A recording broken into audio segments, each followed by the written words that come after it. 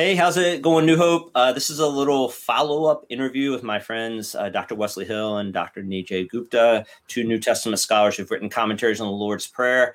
If you missed my longer interview with these two gentlemen, you can go to New Hope pdx.org/teaching and find that. It was just a really, really awesome interview. So I really encourage you to go check that out. But this is just a short little follow-up. Had a question for you two gentlemen. I think it's probably an understatement to say 2020 was a divisive year. It was, at least I felt that in my spirit, and in a church that we have all sorts of people, which is amazing and wonderful. And I think that's what the church should be, and living in a community where there's all sorts of people, and America's a very diverse country, all those kind of things swirling around. I see this theme of unity in Scripture and from the lips of Jesus often when he taught. My question for you is, as you pray the Lord's Prayer, whether you do weekly or daily or rhythmically, and as our folks pray it at New Hope, how does the Lord's Prayer, how is it meant to bring us together in a world that's coming apart?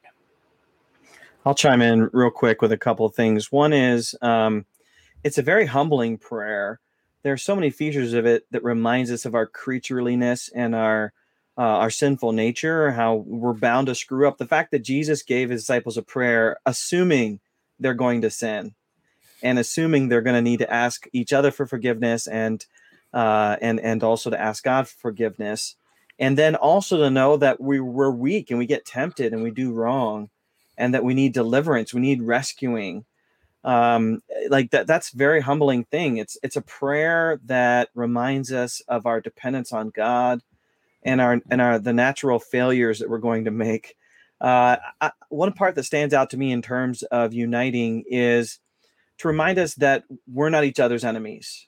The true enemy is the evil one. We're asked to be rescued from evil or the evil one. And that helps us recognize, the person, across the aisle, whatever issue, is not the enemy. The enemy is the evil one that wants to steal, kill, and destroy. And he wins every time we try to bite and devour each other.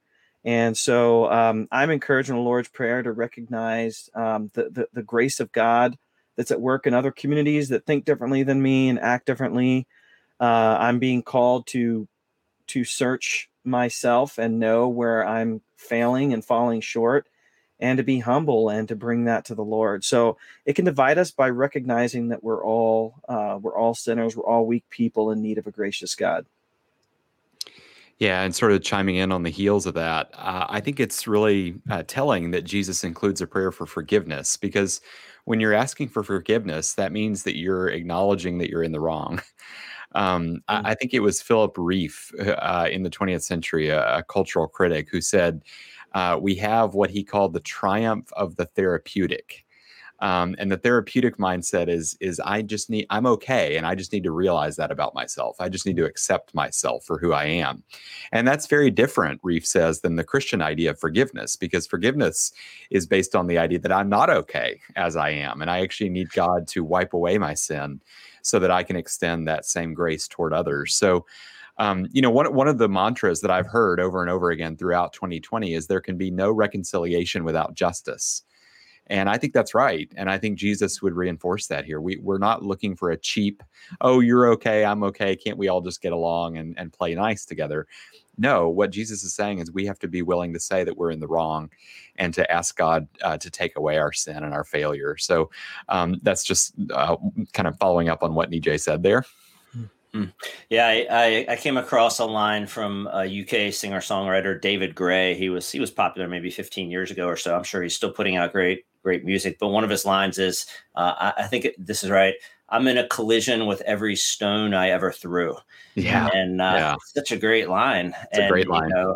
The story of Jesus and the woman caught in adultery, right? It's such a powerful story of and again, I think to your point, Wes, it's not saying that we don't call things out, that we don't go after things, that we all just kind of stay in our corner and, oh, woe is me, I'm a sinner. That's not what we're saying. But I think it puts our hearts in a different context and a different posture as we're going after those things, right?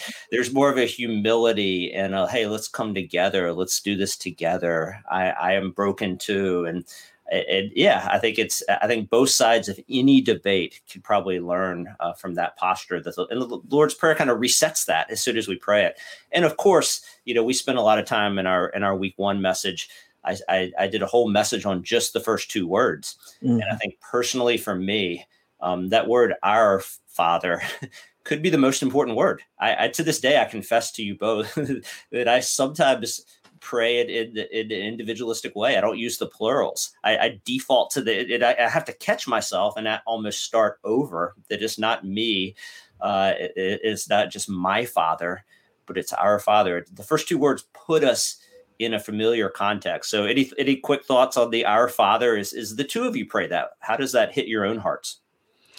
I mean, I think one thing to say is it's a family metaphor. God isn't literally male. He isn't literally a father in the sense that human beings are fathers. But Jesus teaches us to call him Father, which is drawn from the language of family and kinship. And I think one of the things about your family is you may not like them very much, but you're stuck with them. You can't escape them. And when Jesus teaches us to cry out, Our Father, that means that I can't say someone else who's praying the same prayer is not, I don't want to have anything to do with them. They're not my business. They're not they're not part of what I want to be about. Jesus says, no, you're stuck with them. These are your siblings in Christ, whether you like it or not. And I think that goes a long way toward, pressing us toward unity. Yeah, I would just add to that. Wesley had talked about in another video that look at the life of Jesus himself. So when we pray Our Father, this is something I've picked up from people like Karl Barth, Dietrich Bonhoeffer. We're actually praying in and through Jesus. I call this vicarious Christology. We actually stepping into the position of Jesus, which is an incredible honor. And so we're actually praying to his Father when Mary wants to hold on to Jesus in the Gospel of John. He says, don't hold on to me. I'm going to my Father, your Father. And you almost feel that welcoming into the family that happens at that moment. This idea that Jesus is kind of the intersection where all of us enter into that family.